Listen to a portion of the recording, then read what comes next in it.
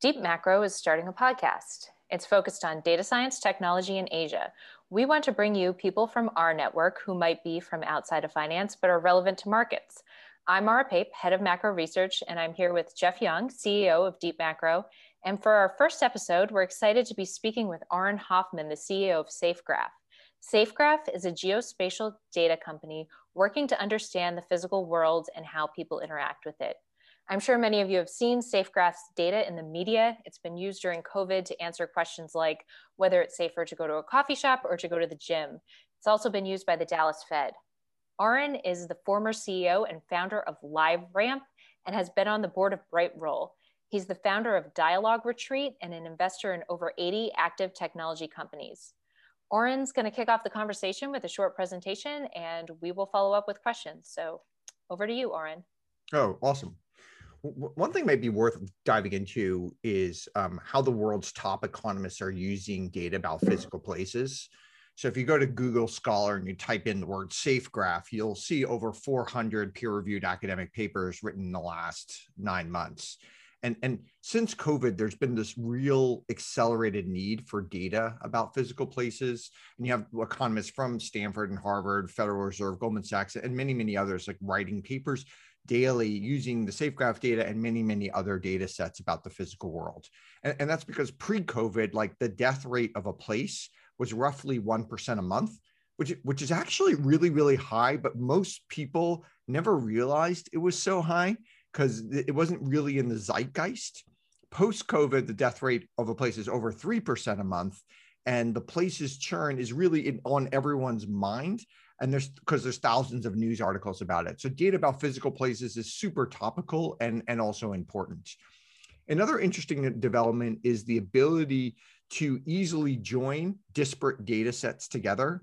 SafeGraph is one of the core contributors to PlaceKey, and PlaceKey is this kind of free and open common ID for physical places. And it's essentially now entity resolution on physical places is basically solved for free. So that opens up the world's top economists to working with many, many different data sets, because PlaceKey is a join key that can easily allows you to join all these data sets together. Whereas just a few months ago, most academics were basically confined to working with just one data set. Interesting.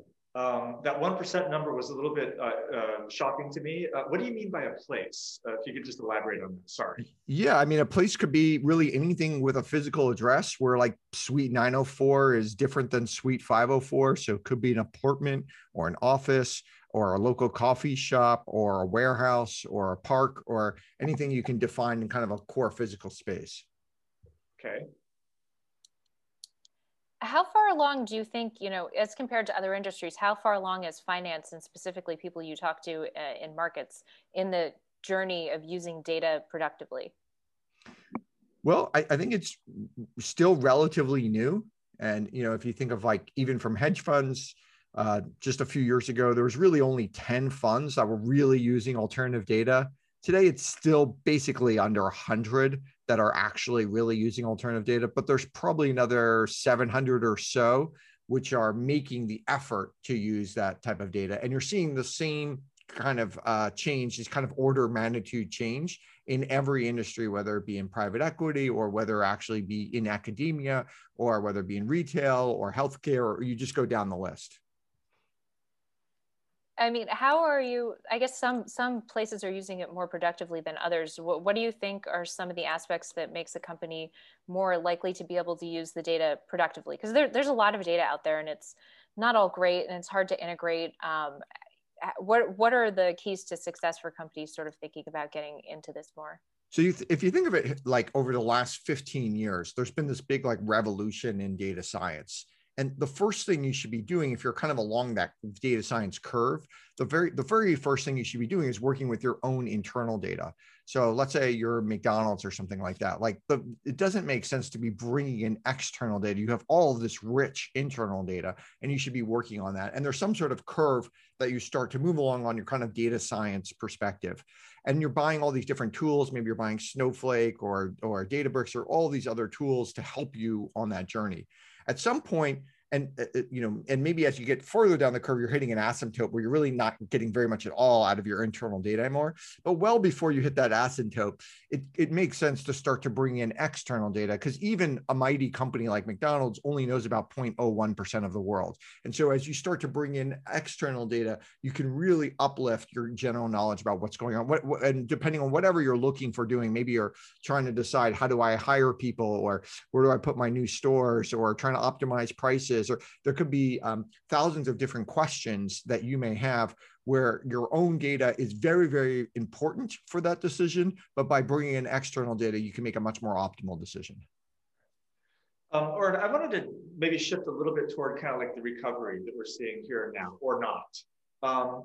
I think your data has been really interesting in terms of seeing how people are, first off, during the lockdowns, the recovery, how behavior changed during the second wave or the third wave, or whatever wave we're on.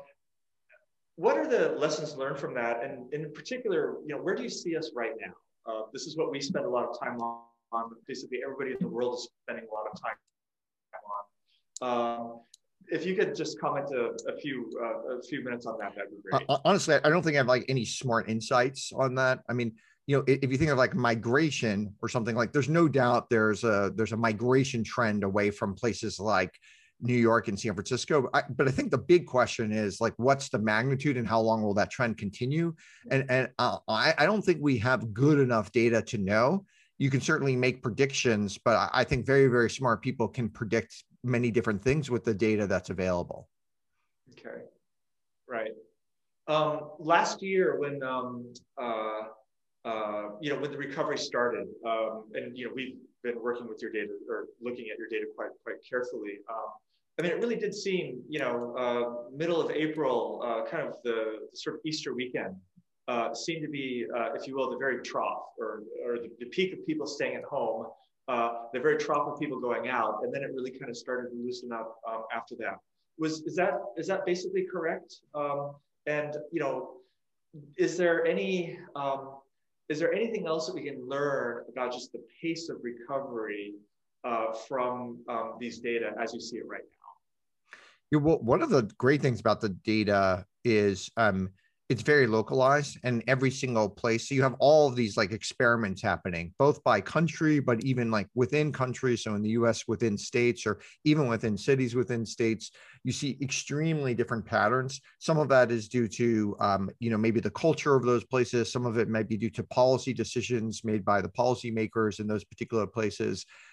There may be other types of things, rural versus urban. So there could be all these, but we have all these great experiments which have happened. There's been a ton of academic papers which are trying to tease some of these things out. One of the problems with some of the academic papers is I think sometimes they come to the conclusion that like their political side is best. And it may have been like a pre-conclusion that they may have already come to or something, beforehand. But there's many of them that are quite good. And I think we're going to be studying this for the next few decades, just like we studied things like the Depression or other types of decision making. The difference between this and like the Depression is we have so many different experiments, so we can start to tease out, okay, why did this area of Florida do better than this area of California? And we can start to learn about different types of decisions that were made. And there's probably hundreds of variables that went into almost every single one of these things to tease it out. But the good news is like, for at least for academics, is we're talking about full employment for the next few decades on this one question. For people who might be a little less familiar with your data set, I mean, just thinking about what you're saying, people moving away from cities. I'm still sitting in Brooklyn, but my neighborhood has pretty much emptied out and people are somewhere else. How would you actually see that in your data? I mean, what are you actually capturing? Yeah, so you can see like, where do people live? Where do people, what types of places do people go to?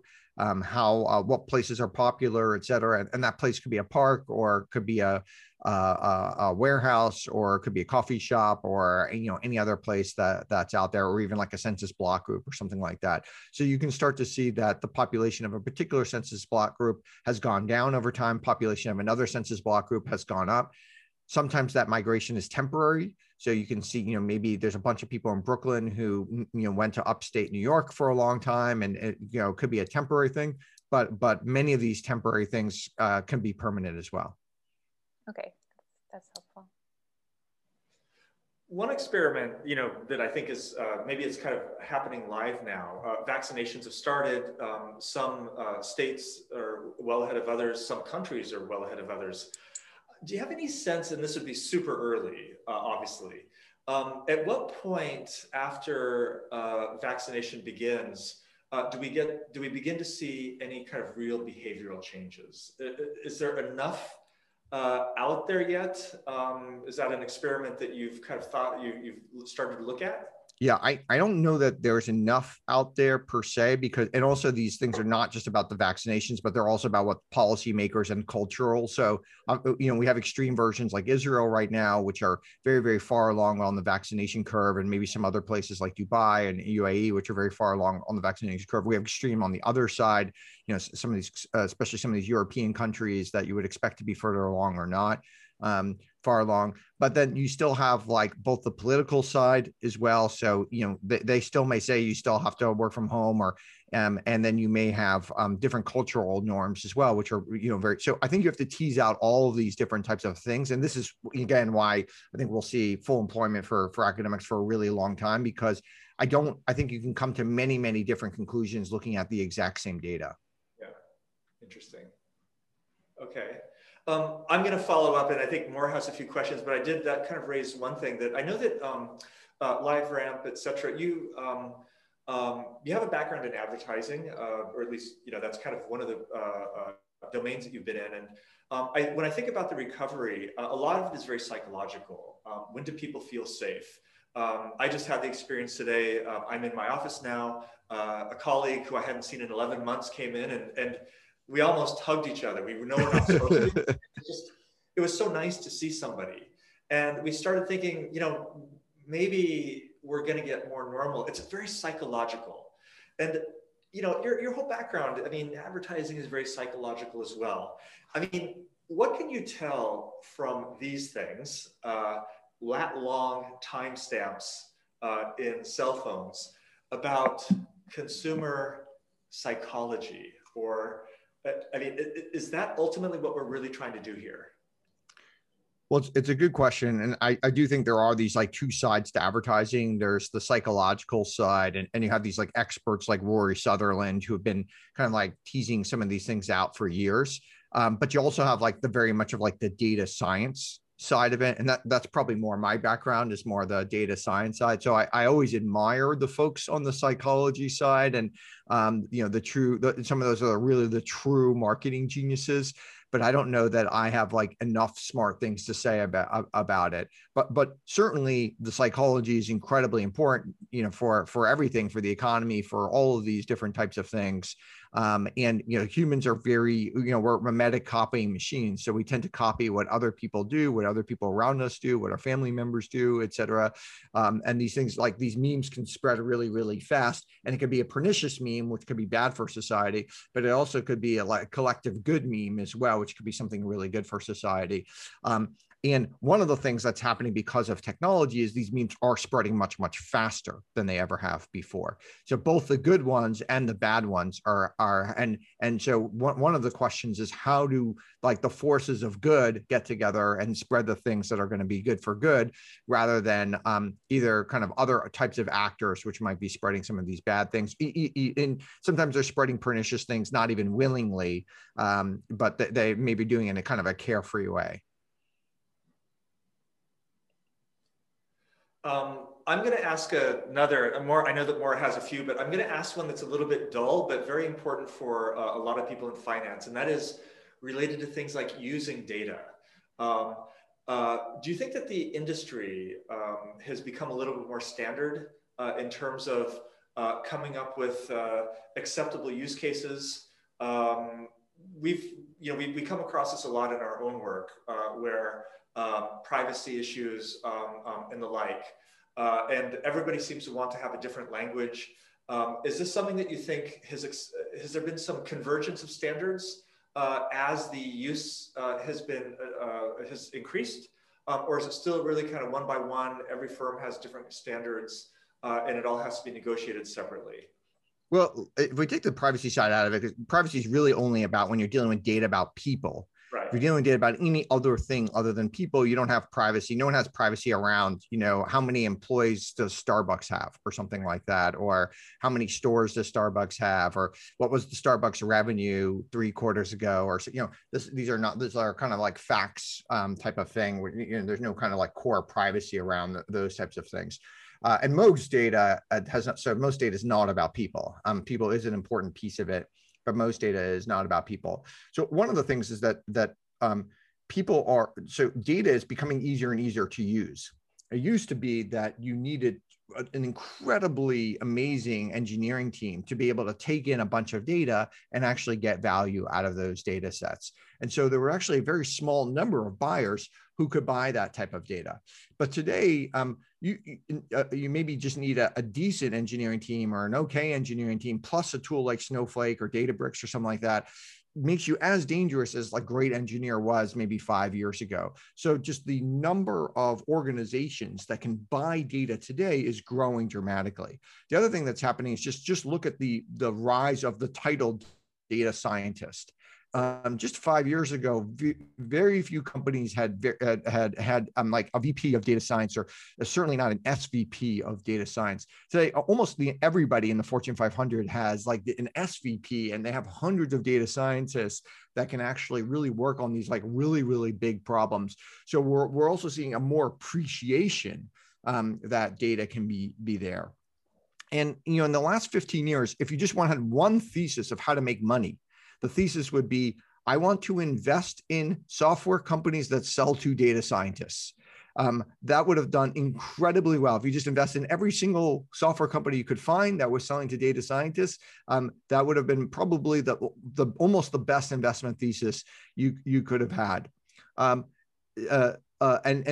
because of that, data scientists are just so much more powerful today than they ever have before.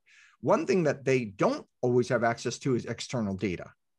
And so there's never been a better time to be a company that sells data to data scientists. Conversely, it's actually super hard to get funding if you're a data company, because venture capitalists just don't really have the understanding or the appreciation of data.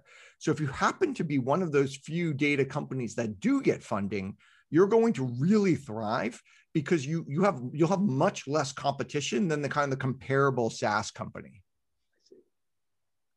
In terms of what you're doing as a data company to clean and to make this data usable for a bunch of different users, that seems like a huge challenge. I mean, I can't even imagine how much data is to get cell phone pings from everyone in a different Starbucks all over the place. What are some of the biggest challenges on that side, and how do you sort of put the data into a format that's relevant for end users? So today, Safegraph gets data from roughly 20,000 sources. And, we all crawl the city of San Francisco, or crawl the McDonald's website, or, get lots of other types of data like there. And our goal is to put that data together. That's up from just 2,000 sources a year ago. We started with 200 sources. At the end of this year, we'll probably be 200,000 sources. At the end of next year, we'll be over 2 million sources. So kind of growing in order of magnitude each year of number of sources that are out there, including international sources. And as you can imagine, yes, that same McDonald's might be in 30 of those 20,000. That same McDonald's at 555 Main Street might be in 30 of those 20,000 sources. And you want to merge all 30 out of 30 together, not 25 out of 30 and not 35 out of 30. We happen to use Placekey, which is this kind of open and free system to do that entity resolution that anyone can use, which is great. And it's very, very powerful. So it allows those merges to happen. And then once you do the merges, you really, if you're selling a data scientist, you're selling veracity, you're selling these core facts. So you really want to make sure that that data is true.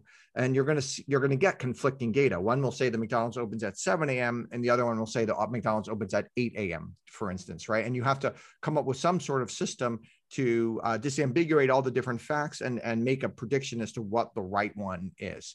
And we do all those different types of things. And then ideally, you want some sort of feedback loop from people, users, customers. You can have other types of folks that you can hire that check your facts and give you a sense of how often you're right, when you're wrong, and then you can update your algorithms based on how that is happening. But your core, if you're a data company, really, I think most data companies sometimes forget this. You're just selling facts. That is it. That is 100% of thing that if we think of what do our clients judge on, they judge us whether we're true or not, right? We claim this McDonald's opens at 7 a.m. Is that true? And maybe it was true 3 months ago, but it's no longer true today. And so you constantly have to be updating everything that you do, because you're selling the past. You're not necessarily, your clients are trying to figure out the future, but you're really trying to predict the past as a data company. Right. Well, that's really interesting. I think if we have just a few more minutes, we have one last question for you. I've heard that you're very good at getting answers from emails, which is what some of us struggle with quite a bit, especially when cold emailing. What are the rest of us doing wrong? Well, I mean, I think the most important thing when you cold email someone is making sure that they want to receive your email. And so you want to send them an email that they're going to actually enjoy and get. So first of all, you do have to make sure the email is readable. So like really thinking about, okay, what the subject line should be, how do I make it short? Is there some sort of, you might need to have some social proof that makes sense, that they have to read your, some reason that you're sending an email. Of course, like if you're Bill Gates and you send me an email, it's much more likely I'm going to read it because I know who Bill Gates is. If you're Bob, if you're, Bob Smith or something, I've never heard of you, then you need to have you might want to have some additional social proof on it. But the core thing is put yourself in that, just like anything you're doing in life, put yourself in the other person's shoes and make sure this is something that's truly a benefit to them, rather than like you're trying to sell them widgets that they don't really need. I'll remember that the next time I email my mother. Well, thanks a lot. That was really interesting, and we learned a lot. Thank you, Maura. Thank you, Jeffrey. Thanks, Oren. Take care. Bye-bye.